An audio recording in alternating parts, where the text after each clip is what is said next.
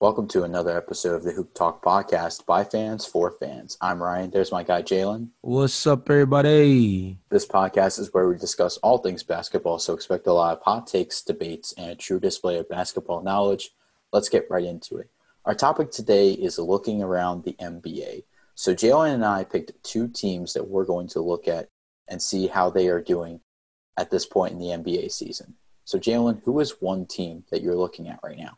So the first thing that I have to touch on is the Phoenix Suns, who are like literally on fire so far this year. And we both anticipated that they were going to be a dangerous team in the Western Conference with the acquisition of Chris Paul, with getting guys like DeAndre Ayton back into the lineup full time versus last year he missed significant time earlier on in the year, being able to see guys like Mikal Bridges and Cam Johnson develop. Like, we had the anticipation coming into this year that Chris Paul was the missing link that the Phoenix Suns needed in order to be a playoff caliber basketball team. Well, right now they're first in the Western Conference above teams like the Clippers, Lakers, Jazz, Trailblazers, anybody that you would think is going to be a serious player in the postseason down the stretch this year. They are in front of them right now, not by a heavy margin, but 6-2 is definitely a great way for a team like this to kick off the year, considering the fact that this is a team that hasn't been very used to winning over the last couple of years. I think something else to really take heed of is that they're not doing it against cupcake teams either. I mean, they have the 2 wins against Sacramento, and or they have the 1 win over Sacramento because they both traded games, but they've also got wins over the Mavericks, Pelicans, Jazz, Nuggets, and the Raptors. The Raptors one is looking a little less impressive by the day because the Raptors are not very impressive and not getting any better by the day, unfortunately. But overall, from a talent perspective, they've definitely faced off with some great teams. And I think another thing to point out is just how they're doing what they're doing, because this is like the definition of a pure group effort. Devin Booker, 21 points. Mikal Bridges, 14 points. Chris Paul, 13 points. DeAndre Ayton, 13 points. Jay Crowder, 11. Cam Johnson, 13. Dario Saric, 11. Like, they legitimately, I just listed off 7 guys on their roster averaging double figures this year. 7. In the playoffs, that's typically what your rotation gets narrowed down to, is about 7 to 8 guys. If you tell me throughout the regular season they're already defining their 7 to 8 man rotation heading into the playoffs, that is significantly important. And I think that's also a very significant upside for this team because they look lethal and they're doing it as a unit instead of leaning on one specific player. Yeah, and Phoenix is almost the true definition of a rising team, because this team, like we mentioned in the contender or pretender episode, we kind of thought that they were too early to be a contender. It was too early to see if this team was going to be good enough to be a contender. But now it's 6-2 and atop the Western Conference, arguably the most difficult conference right now and in the past 15 years, it seems like the Phoenix Suns are really staking their claim for being the best in the Western Conference. My team that I'm focusing on is the Orlando Magic, who are off to a strong start at 6-2. But the main question right now is, how will Markelle Fultz's injury impact the team? Markelle Fultz had just signed a 3-year, $50 million contract extension, and it looked like he was about to have a great season. He was averaging 14 points a game, which is a career high for him, and 6 assists. He seemed to be the answer for Orlando at the point guard position. And I feel like even though Orlando is a great team right now, I feel like it is going to be hard to try to fill the role that's left by Markelle Fultz. Does that mean Cole Anthony gets to start?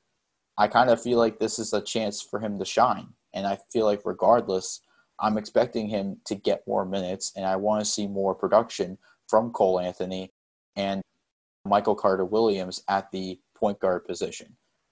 I feel like we also kind of have to mention that Jonathan Isaac, who has been a great asset to this team, has been out because of an injury that he suffered in the bubble. So the Magic are now down 2 starters, but there's still some positives to take away from the 6-2 start. Evan Fournier is giving you close to 15 points a game. Terrence Ross is giving you solid production off the bench. Nikola Vucevic is still averaging a double-double this season, and he's contributing on both sides of the floor. And Aaron Gordon is improving and becoming a dominant presence on both sides of the floor. I want to see if Orlando can continue this impressive start without 2 of their best players. Yeah, and I mean that's I this is one of those teams on the contrary to a team like Phoenix. This is one of those teams where I think they've taken advantage of circumstance because outside of the Philadelphia 76ers, and I guess you could say the Miami Heat, who I would assume we're only down on them because of the slow start they've had, but we know they're a good team.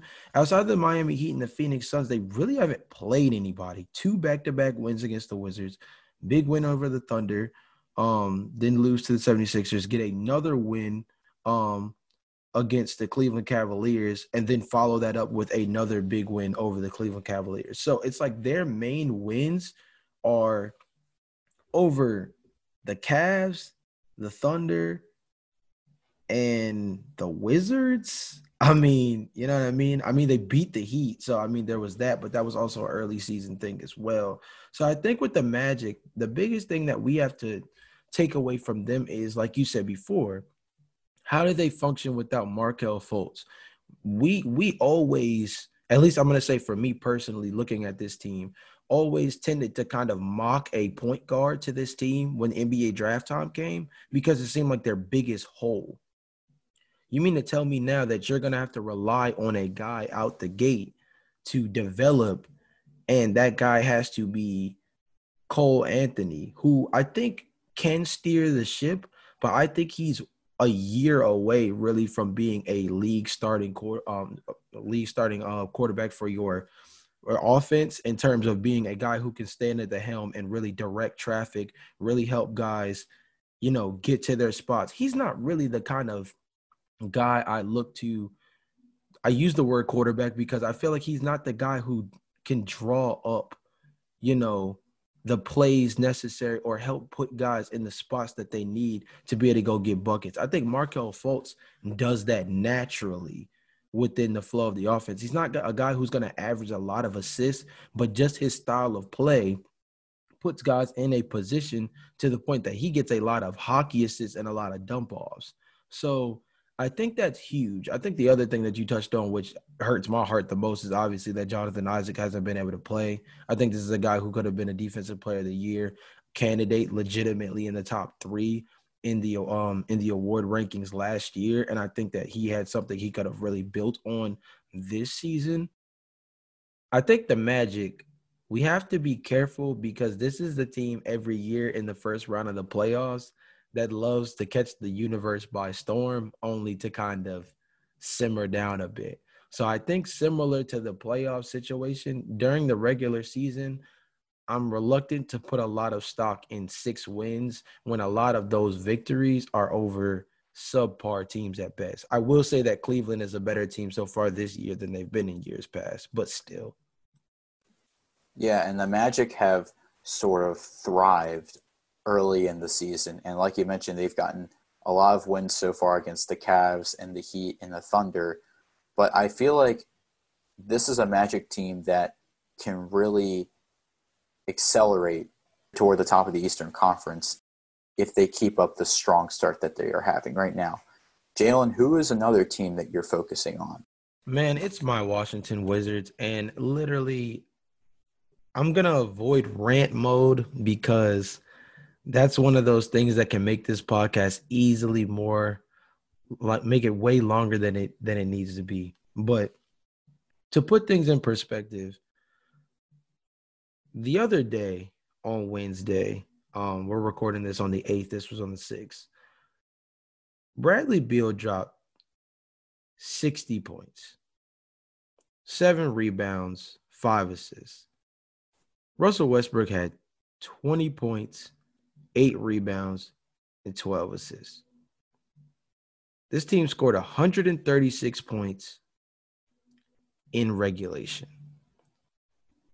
And they still lost to the Philadelphia 76ers 141 to 136. I'm pausing because I need that to really sink in for a second. That is crazy. For Bradley Beal to go for 60 points and they still lose by 5. They lost by 2 possessions despite Bradley Beal erupting offensively. Their backcourt alone went for 80 points in the game. Like I said beforehand, they scored 136 in regulation. Yet the 76ers were able to score 141 in that same regulation game. This is a team. Here's where the ranty part comes. This is a team led by Scott Brooks, and over the last couple of seasons has been significantly disappointing. I think over the last couple of seasons, we've gotten used to having these slow starts. 2-6 with 2 all-star caliber guards in the backcourt, with a guy in Deni Avdija who's already kind of showed that he's an NBA pro caliber player. Thomas Bryant, who has had significant outputs in multiple games so far this year, not just like little flashes. He's legit been a contributor this year. There's no way you can tell me that Rui Hachimura not playing for us is the difference between being a 4-4 basketball team and a 2-6 basketball team. I refuse to believe that a guy who in 25 minutes a game this season alone in the 4 games he played averaged 12.8 points per game, and his presence is the missing area that tells us, hey, if we had Rui, we would be 4-4 or something else. Like that is unsettling for me to have to even try to convince myself of that. This team, they've got pieces. Beal, 34.3 points per game. Russell Westbrook, 20.5 points per game. Thomas Bryant, like I said beforehand, career high, 17 points per game. Davis Bertans, maybe he's the odd man out with this because he just got big boy paid and is averaging less than 12 points per game. Maybe that's where the issue comes from, is we just gave a dude big bank and he's not shooting the way he was before. So far this season, he is not really putting the ball in the basket, so to speak. It's not looking too good for Bertans. He's shooting 32.8% from 3. That's like basically below league average, or like around league average, which is not what got him paid. So unless you're telling me, unless our big conclusion is that Davis Bertans is giving us the Otto Porter effect of get your bread after you shoot lights out, and all of a sudden you're a guy who becomes a trade chip. Otherwise, looking at this team, it still looks like a roster that should at least be somewhere in the mix for the 8th or 9th spot, in good position to play for the play-in tournament down the stretch of the year. But this team doesn't feel like that. And that's kind of where I have to get to my conclusion that this might go out on a limb, and maybe it's not. Wizards fans might even agree with me. But it's a 2-parter, and this is where I feel like maybe it goes out on a limb. Not only do I think you get rid of Scott Brooks, I think it's Becky Hammon time. I think that's an individual who's been in line for a potential coaching position in men's professional basketball for years now. Former WNBA All-Star, has been with the San Antonio Spurs for years through their championship runs. Gives a completely different flavor and completely different voice both quite literally and personality-wise, to this franchise, and literally would be the sign or show the signification that this team is and needs to move in a different, stronger direction. So I think the Wizards, we're going to see how it plays out. I doubt that they're going to move on from Scott because I think that's the only thing keeping Russ at bay. I think that's one of the only things that made them comfortable with trading for Russ. But I think come season's end, Russ a little bit further on in his contract. He'll have one less year of his contract to worry about. Bradley Beal is a potential guy that might come up in trade talks again, which he's been in for the last 3 years. I think this is a team that needs to make big moves in their positions of power because I think that the players are not the issue anymore.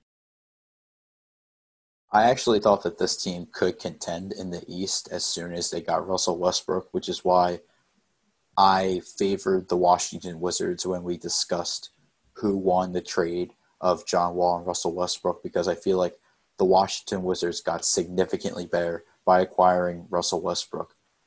But it's clear to me, and it's clear to you, Jalen, that it's more than just the players. I do feel like Scott Brooks is on the hot seat, and I would love to see Becky Hammon coach the Washington Wizards. I think she could be a great fit for that team, and I think she could do great things for that team.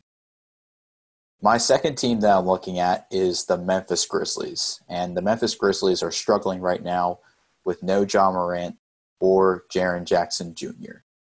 And I feel like if this 2-6 start tells you anything, it's that the Grizzlies need both Ja Morant and Jaren Jackson Jr. Jaren Jackson Jr. hasn't played so far this season, but Ja Morant has played in 3 games. And he has an effect on the Grizzlies on both sides of the floor. But mainly on the offensive side, in his first game of the season, Ja Morant put up 44 points and 9 assists against the Spurs. That was his first game. His second game, he puts up 28 and 7 against the Hawks. These two teams, the Spurs and the Hawks, are playoff caliber teams.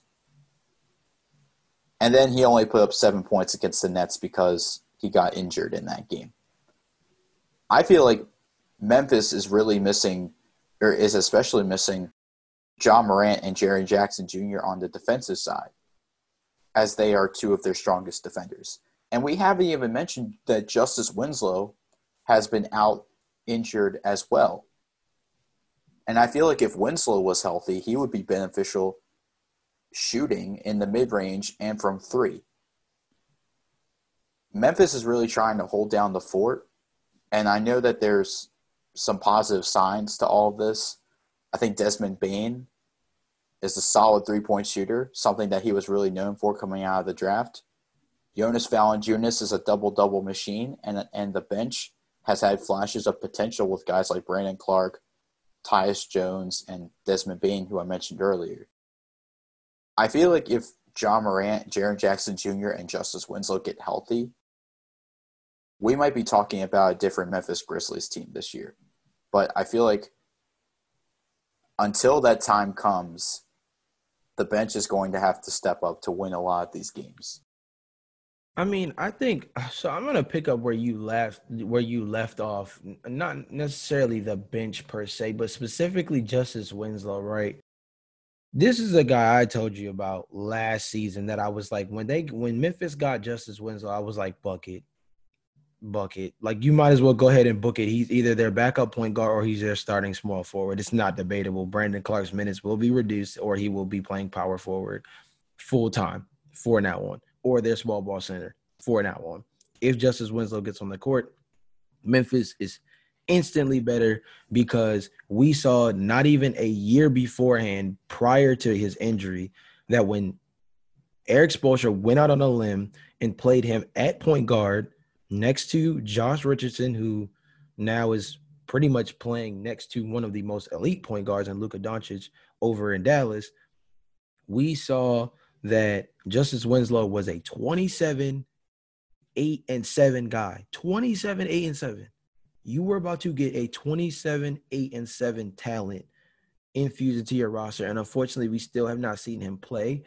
That's not to say that if he does play that he's going to be 27, 8-7. But it's to say that you have another, dare I say, all-star caliber player on your team that also, mind you, this is the most important thing that I think needs to be touched on. That is a ball handler. Like, notice you put a lot of stock in the fact that Ja Morant was injured and that also Triple J was injured. Triple J is a guy who, the thing that hurts about that is even if Triple J were not injured, I think that his play would be significantly undermined by the fact that Ja Morant would not be his pick and roll partner. Because I personally do not see anybody else at the guard spot that can create for their big man the way Ja Morant does for Triple J. I don't trust Tyus Jones to do that. I'm not going to ask rookie Desmond Bane, who I'm sure they mainly picked for his three-point shooting and physical attributes that could probably contribute defensively. I'm not asking Grayson Allen to do it. I'm not putting the ball in Dylan Brooks' hands to somehow become a 5 to 7 assists per game guy. You know what I mean? So the double whammy is you don't have Ja Morant, you don't have a guy in Justice Winslow. You can't even maximize Triple J's talents if Jaren is on the court. And the fact that Jaren's not on the court, it makes it even worse. You know what I mean? In terms of their ability to play with one another. Now, the brightest spot about this team right now isn't even a young guy. It's Jonas Valanciunas, 15 and 11 with 2 assists and a block per game. Ryan, we know in this league that you cannot win with your center being the best player on your team, or at least not by his lonesome. Now, you could say Dylan Brooks and Kyle Anderson averaging 16 and 15 points per game. Brandon Clark, 11 points per game. That's great and all. But Ja Morant was averaging 26.3 points per game, 6 assists, and 2 rebounds, bro. Like, this is a guy who went off. Maybe the numbers are a bit skewed by that 44-point outburst, but this is a guy who in year 2 I was expecting to be floating around 23 to 27 points per game while still flirting with near double-digit assists. And that's now out the window, at least for another couple of weeks. So, man, Memphis, man.